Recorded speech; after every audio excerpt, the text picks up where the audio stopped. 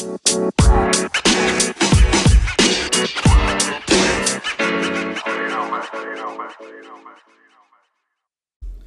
is going on, y'all? Welcome back to another episode of the Earn Your Good Day podcast, where we have a fundamental belief that people are stronger, more resilient, and far more capable of things than they believe in or are told are even possible. I'm your host, Zach Canati. Now, before we kick off today's episode, I do have two asks of y'all, and that is one, if you find today's episode interesting, valuable, or worth sharing, that you please share it. I'm trying to grow the show, and I can only do that so much by talking about it myself. So I'm relying on you guys a little bit to help me out with that. And number two, which honestly is a more important ask for me, that is if you find any of the episode's information useful, that you actually use it, right? As much as we can talk about this and listening to it's great, none of it matters unless it's actually put into action. So please, if you find it useful or it's helpful to your life and situation, please use it. All right. Now, to kick off today's episode, it's going to be a pretty simple message, but I want to illustrate it to you guys with a couple stories of one example where I've done this thing well, actually unintentionally, and another example where it was not done so well. And that one will kind of have two parts to the story. And then we're going to kind of end it with a little bit of ways to implement this into your daily life so that it can just help you out in general. So what the heck am I talking about? What have I done well? What have I not done well? And what am I saying you should do daily? And that is being more prepared. All right. Now, this actually was the Boy Scouts motto for the entire, it still is. It's these Boy Scouts motto. And so it's kind of drilled into my head growing up as a kid. There's always be prepared. And then, so we'd always take that super seriously, whether that being prepared for meetings, camps, grounds, campsites, camping trips, different events we would do, right? Like our year. And so for us to do this is we would do a lot of training, whether that be first aid training, whether that be planning. We used to do like monthly plannings as like the upper level scouts and scouts in leadership roles. And then the entire troop, we'd actually take a whole weekend once a year, and it would be our planning conference. So we'd plan out the entire year, not super detailed, but we'd have all the merit badges we were going to do. We would have all the camping trips, where we were going to go, any activities we were going to do, important dates that we need to have off, all these things. And then, because then once we got into the year, and we would have a monthly planning for the next upcoming month, and that's where we would make sure all the logistics are good, any paperwork that's being signed. And so very rarely did we have issues going places, or having last minute hiccups because we weren't prepared, because we spent so much time preparing ahead of time. And then also, anytime we ever had injuries, now luckily we never had a severe injury growing up as a kid, but somebody rolls an ankle, they get a big cut, or they get a burn, because scouts like to play with fire. Everybody was prepared because we'd spent I don't know how many hours doing first aid training, whether that be the first aid merit badge, just going over different scenarios. We'd actually sometimes get special training if we're going on a special camping trip, like when we went backpacking in New Mexico. We had to have people get wilderness first aid certified.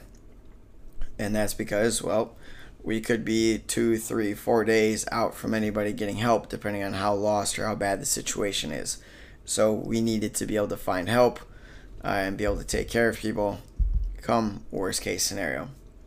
So now I want to tell you guys a little bit about times we weren't prepared, so you guys can kind of see how this can go wrong and when you don't have this going on.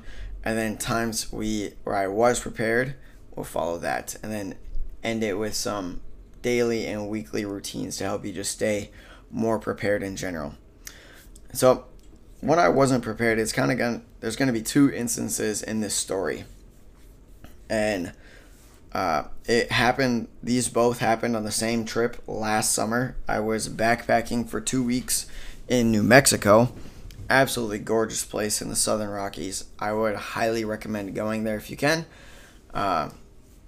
Beautiful camping grounds. Anyways, so we were there for 2 weeks, and the first instance happens about 2/3 of the way in. Actually, three. I think they're actually only like a day or two apart. And then the last one happens on our last day on trail. So the first one, we'd been hiking for about 7 or 8 days at this point, and it'd been raining the entire time. I think we'd had one afternoon out of the entire 8 days we'd been on trail with no rain. And this particular day, we had about 40 or 50 river crossings. And some of these river crossings you could just walk across rocks on. Some of them you actually had to take off your boots because the water was knee or even like mid-thigh high. Some of us ended up just saying screw it and letting our boots get absolutely soaked because they'd been wet for the entire week, so what was a little bit more water in them. And so we're coming to our midday break, and we're at the staff camp where we're supposed to have a program during our lunch hour. And so we get there. We've been hiking about 5 or 6 miles so far, and today's trail actually was pretty busy on this day. We've been seeing several of the crews coming and going, one of which was our sister crew, and others were kind of just random crews. And sometimes we would pass them at certain points because they had more older people in their crew, or they had people who were struggling a little bit more to cross the river. And our crew, we were all pretty young and fit, and so we kind of just buzzed right along. So we stroll into our staff camp, and we'd been hiking for quite a few hours at this point. Everybody takes off their packs, takes off their soaking wet shoes, and we're trying to dry everything out because it finally stopped raining. And so we had a little bit of sunshine, so we wanted to take advantage of it. So we are relaxing, pull out our lunch, and we're napping and eating some food. And all of a sudden, we see these 3 younger scouts. I'm gonna guess they're between like 14 and 15 years old. So on like the younger end of everybody who's able to be at this campsite, because it's what's called a high adventure campground. Basically, mean you have to be 14 because it's a lot more risky than your average weekend camping trip. And they're running down this trail just like, and I'm talking absolutely booking it.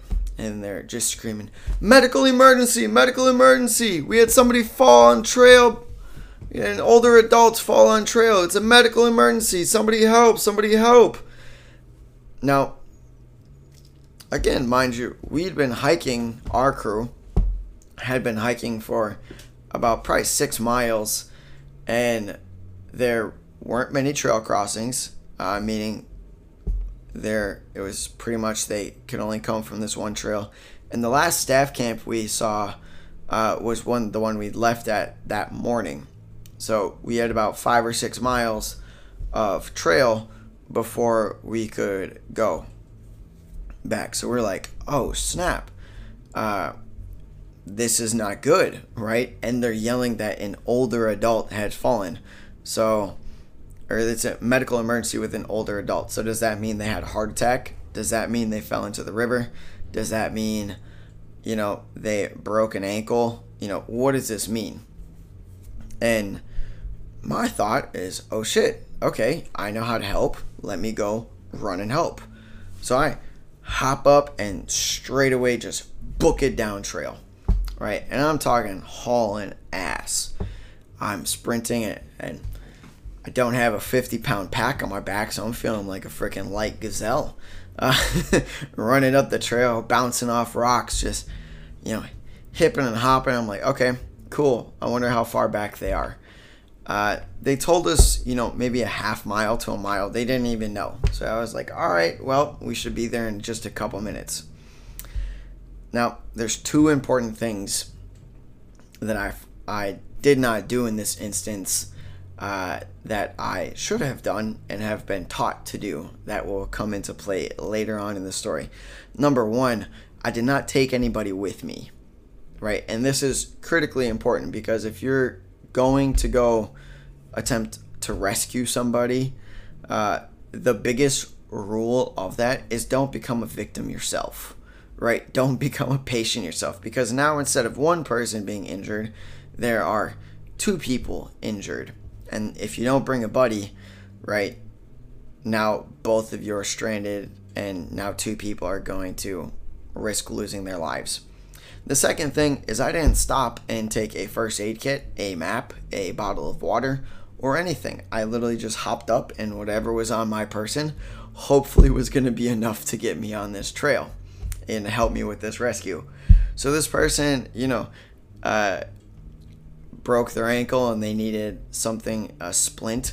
I didn't have anything to splint that. If they had a bad wound, I didn't have anything to stop the blood other than the clothes on my body, right? So in this instance, I was not prepared at all. I just heard somebody needs help and bam, hopped up and ran. The second thing is I didn't take anybody.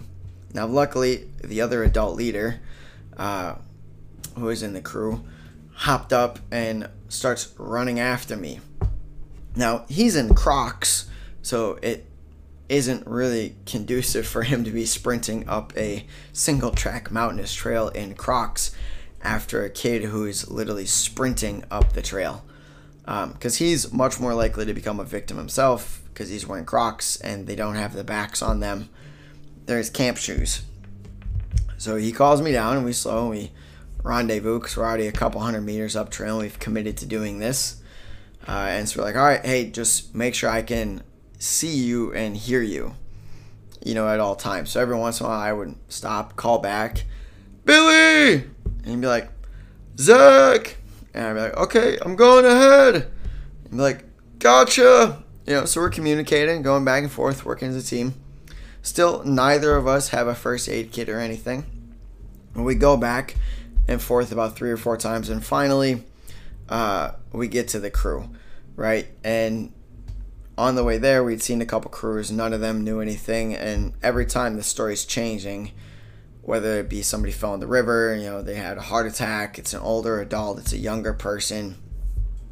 And I'm also thinking at this whole time, we've seen 4 or 5 crews and nobody stops to help this injured crew, right? They're just trucking along.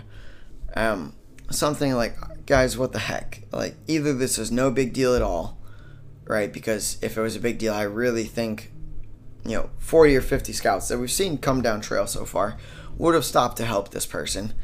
Or it's absolutely nothing, and we don't know why everybody's hooting and hollering about it. So finally we get up to the crew, and come to find out it's none of the things that have happened that we've been told actually happened. It's a younger scout. He's about 16 years old, and he is in shock. And he was at this certain river crossing where you have to essentially tightrope walk across a log, and because the water underneath is about 3 feet deep and it's moving at a pretty good clip, and there's really not a whole lot to hang on to. Now luckily this scout slipped onto their back, and so their pack caught the brunt of the force, and they just had a little bit of soreness in their back. And then the rest of their crew ended up pulling them to shore, and they've just kind of been hunkering down. So now, like I said, we have no equipment to help us, so we kind of just do a verbal assessment of everything, and we get in contact with the staff camp, luckily because somebody has a phone that gets reception. And so we kind of hunker them down, do all the other checks, check the rest of the crew, because the dangerous thing about shock is it can be pretty sneaky, and that if you have, you might not quite notice somebody's going into shock until you really take a look at them. And shock is kind of what it sounds, except instead of just like a mental shock, it becomes more of like a physical shock, and that's usually due to like the severity of an injury or situation in your body. Going into shock can start to shut down. right? So you can get dizzy, you can get lightheaded, start getting nausea, your blood sugar can change, and oftentimes people can pass out. So if they have another injury, all these things can be really dangerous because now it's compounding whatever is already going on. So thankfully the staff gets there and they bring more medical supplies, which are not needed because the kid's kind of just he's just shocked and is coming to, but he has no external injuries, just a little soreness of where his pack took the brunt of the force into his back. But other than that, he's doing okay. I even saw the kid at the closing campfire. We were all back at base camp and talked to him, and he was really thankful that we had come to help. And they looked him back over at base camp, and he was totally good. So yeah, that was the main story. Now that was an instance where I was very unprepared and kind of stupid, but it was lucky that nothing horrible came about it, right? And I want to tell you guys a second instance of where we had a adult leader who was unprepared, and that being unprepared actually turned into a search and rescue mission for him on this exact same trip, only about 3 days later. So this is our last day on trail, and this is our longest hike. It's going to end up being about 14 miles with a little side hike that we're doing, and it's pretty much just all straight and all switchback. And this one is particularly mentally difficult. The terrain itself is not terribly treacherous in terms of elevation change. It's kind of rocky, so you gotta watch out for your ankles. But it's mentally difficult because for the last 8 miles you're just doing switchbacks, and it takes about 6 hours to do these 8 miles, and the whole time you can see base camp. Now I've been to this camp, I've done this section of trail twice now, and this is the second time. However, so we go up, and this is the morning of our last day of trail. We actually wake up before sunrise because we wanted to get to a peak so we could watch the sunrise. And now there's a rule that you can't leave before first light, and that is because this camp is riddled with mountain lions, and mountain lions are nocturnal, and they're actually most active at dusk and dawn. And if you leave before first light, you really can't see a whole lot, even at first light.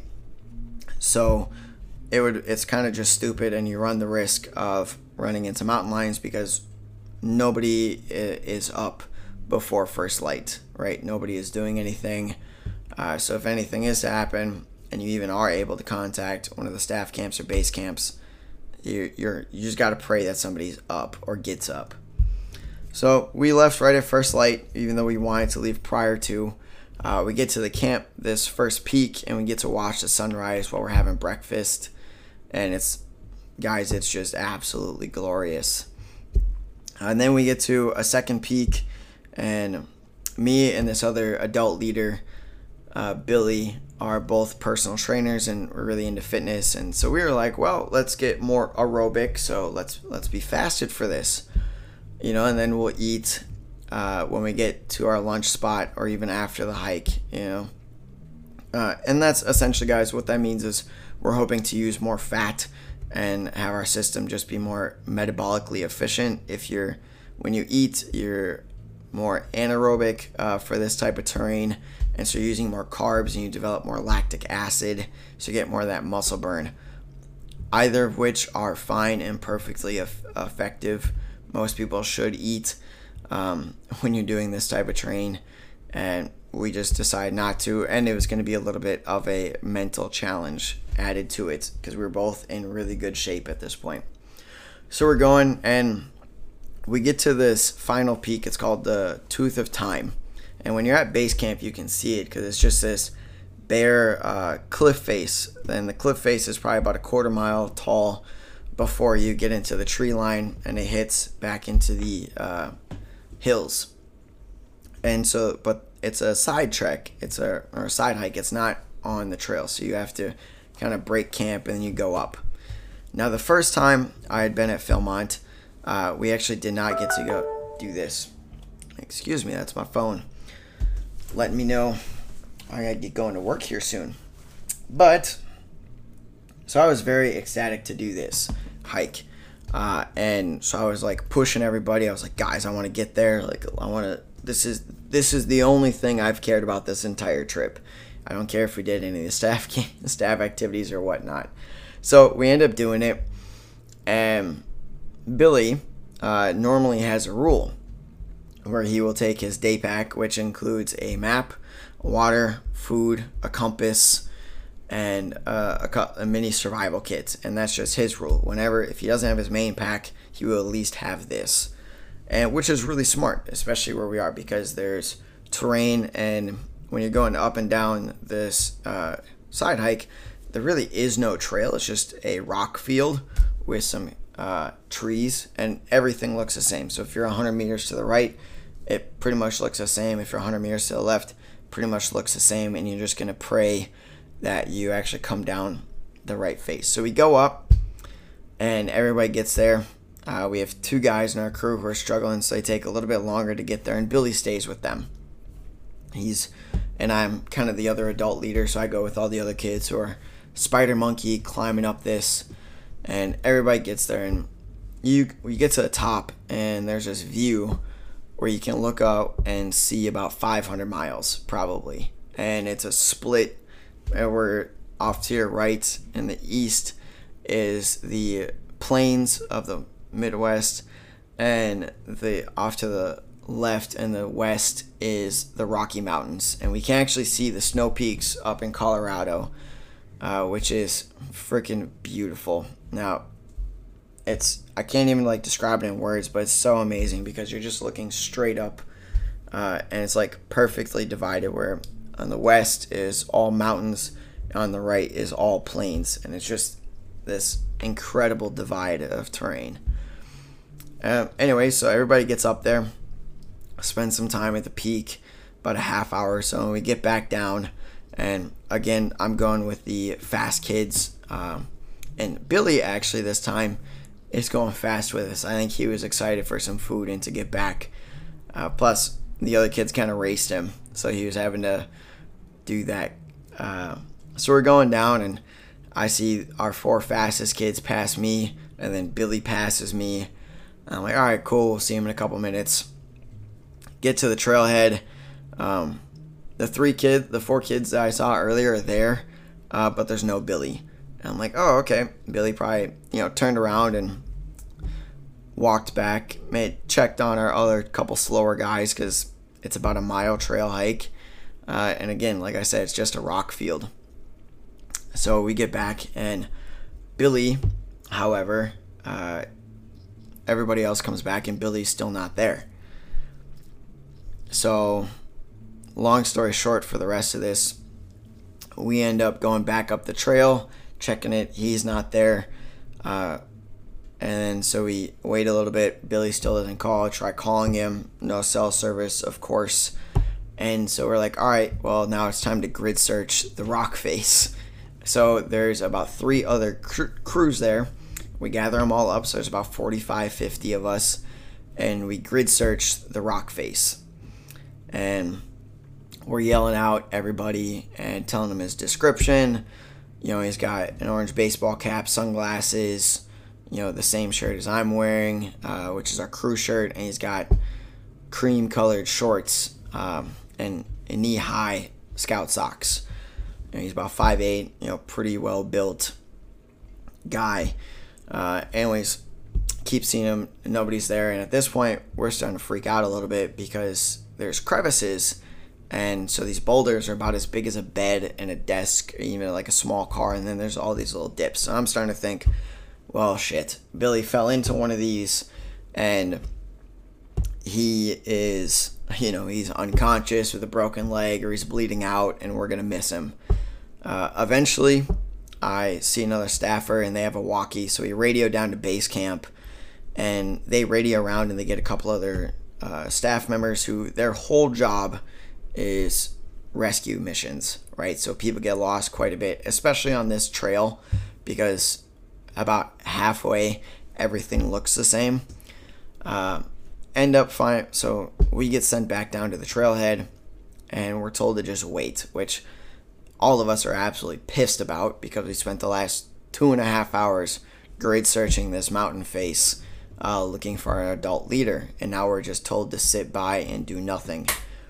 And so everybody's getting a little antsy. We're all like depressed, and we all know him. And Billy actually lives only about 4 or 5 blocks down from me at home. And so I'm like, well, shit, I'm gonna have to tell his wife and his kids that we lost her husband on this trail.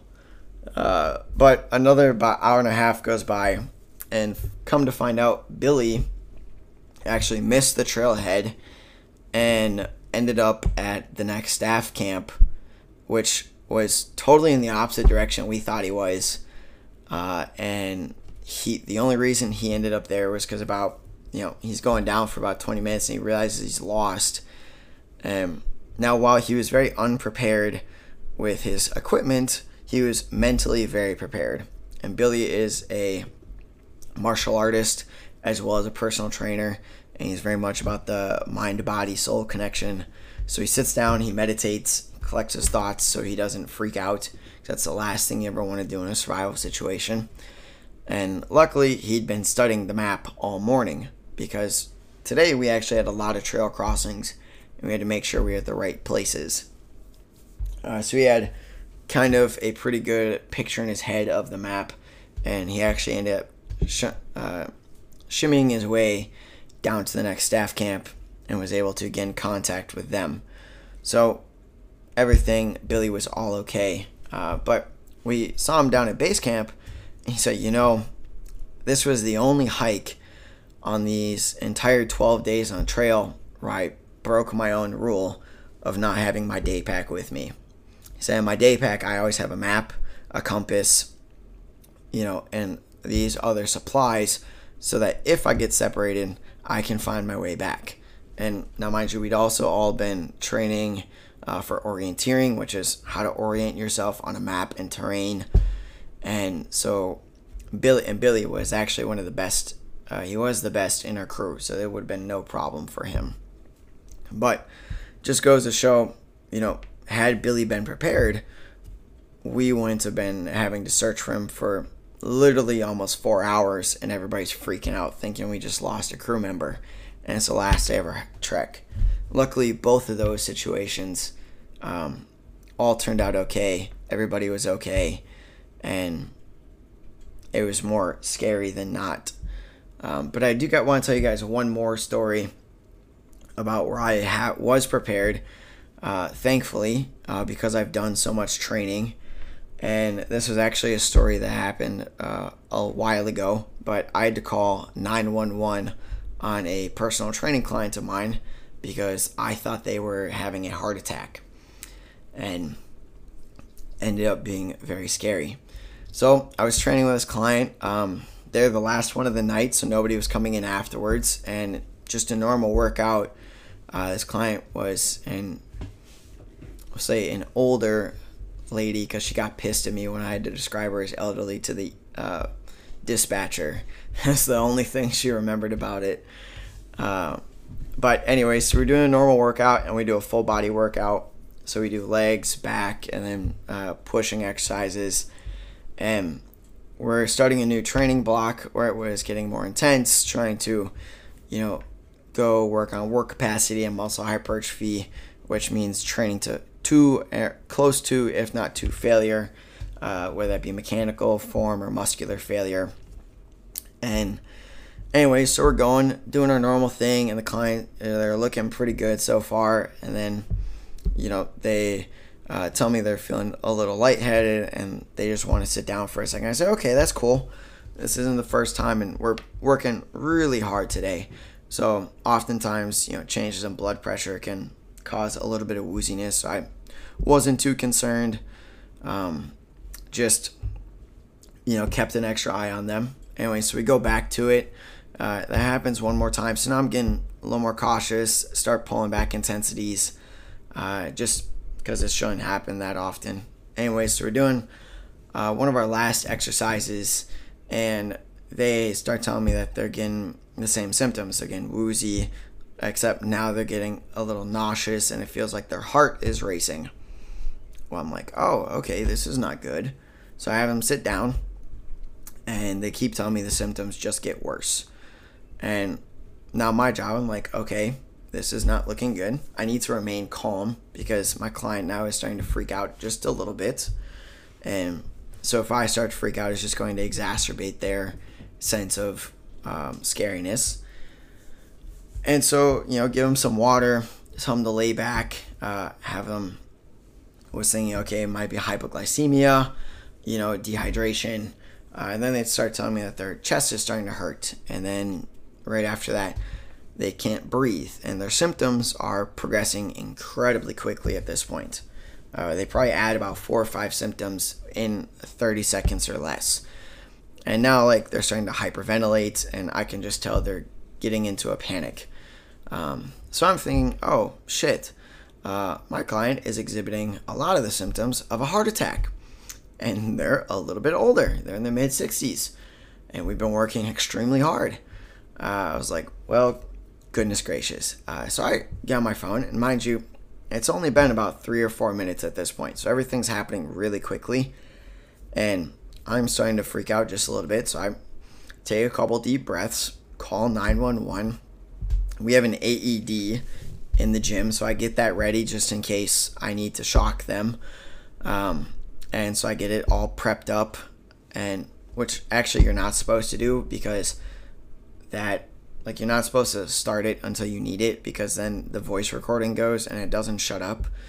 So it's going this whole time, and now my client's freaking out. They're getting dizzy. I have to stop them from falling over on their chair.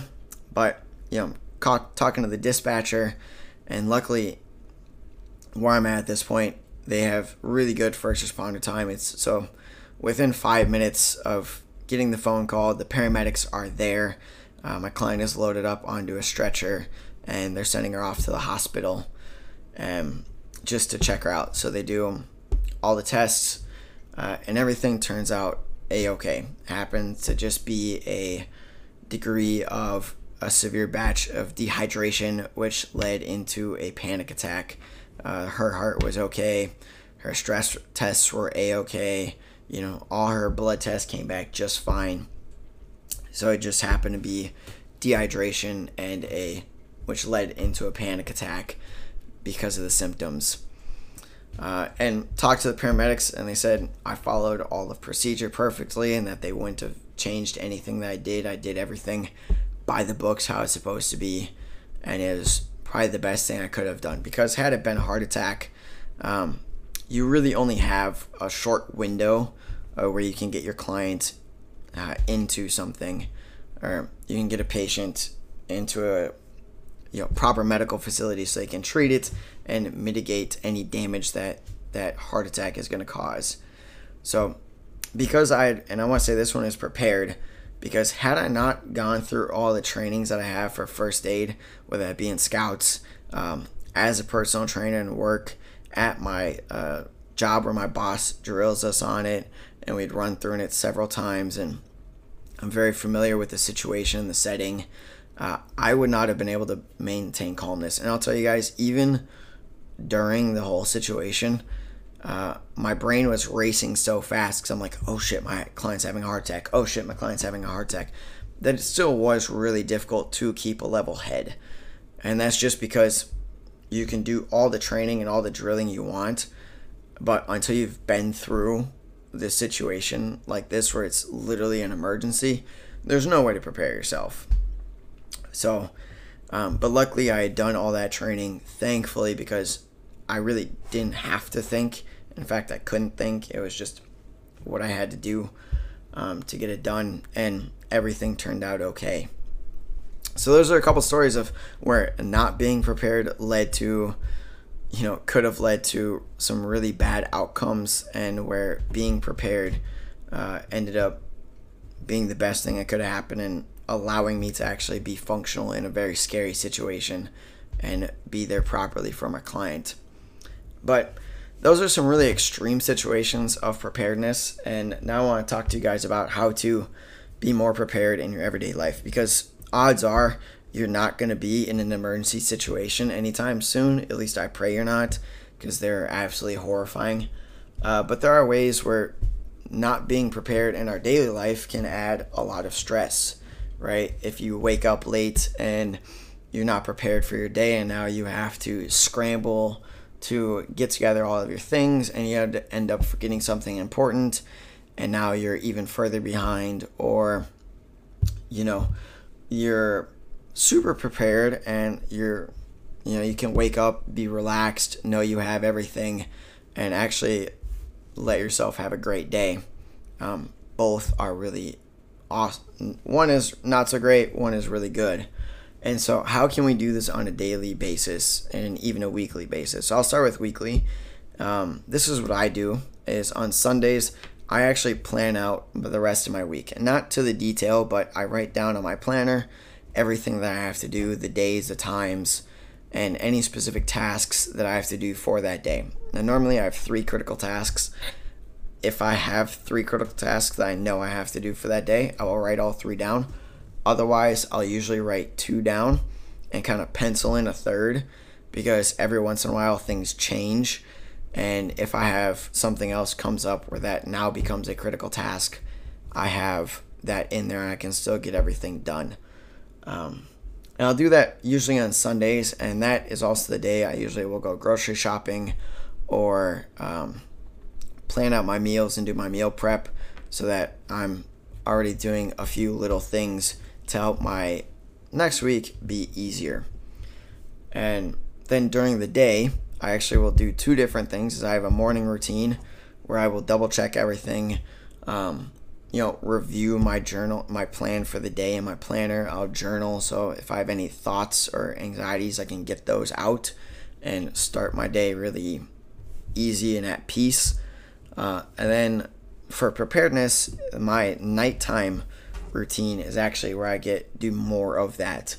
And my personal one is I do what's called the 2-minute drill, where I literally set a 2-minute timer on my watch, and I will do everything I can to prepare myself for the next day and make my life easier. And what that usually includes is preparing all my bags,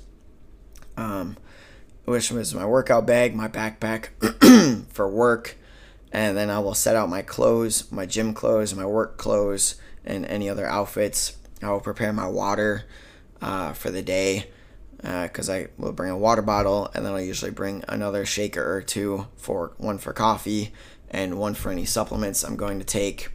And usually I'll prepare my breakfast or set it out, because a lot of days I'll do overnight oats, so I'll put those in my jar with milk and I'll put them in the fridge, so that all I have to do in the morning is grab and go. This really works for me because, one, in the morning it takes a lot off my mind, because mentally I'm not super functional. I'm tired. I wake up early. I don't want to think. And until about, after my workout, about 7 a.m., 7:30, am I really functioning now? And that just makes it really easy for me, and alleviates a lot of pressure throughout my day, and I can go through and actually be present and think about the things that I need to, instead of having to worry and stress about things I should already be prepared on.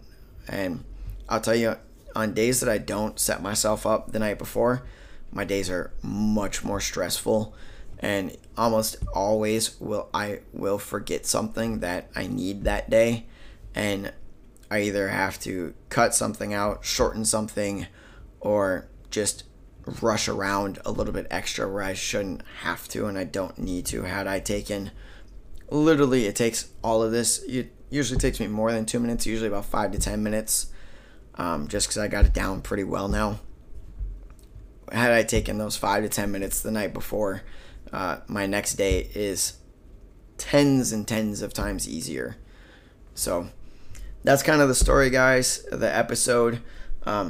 Really, I hope you take to heart and actually start using some of these things to be prepared. And honestly, it's general just organization of your life. And it doesn't have to be big. It could just be setting out your clothes the night before, or gathering your bag the night before, or actually just planning out your week. You don't have to do all the things, but doing one thing to help yourself be more prepared for whatever you have upcoming.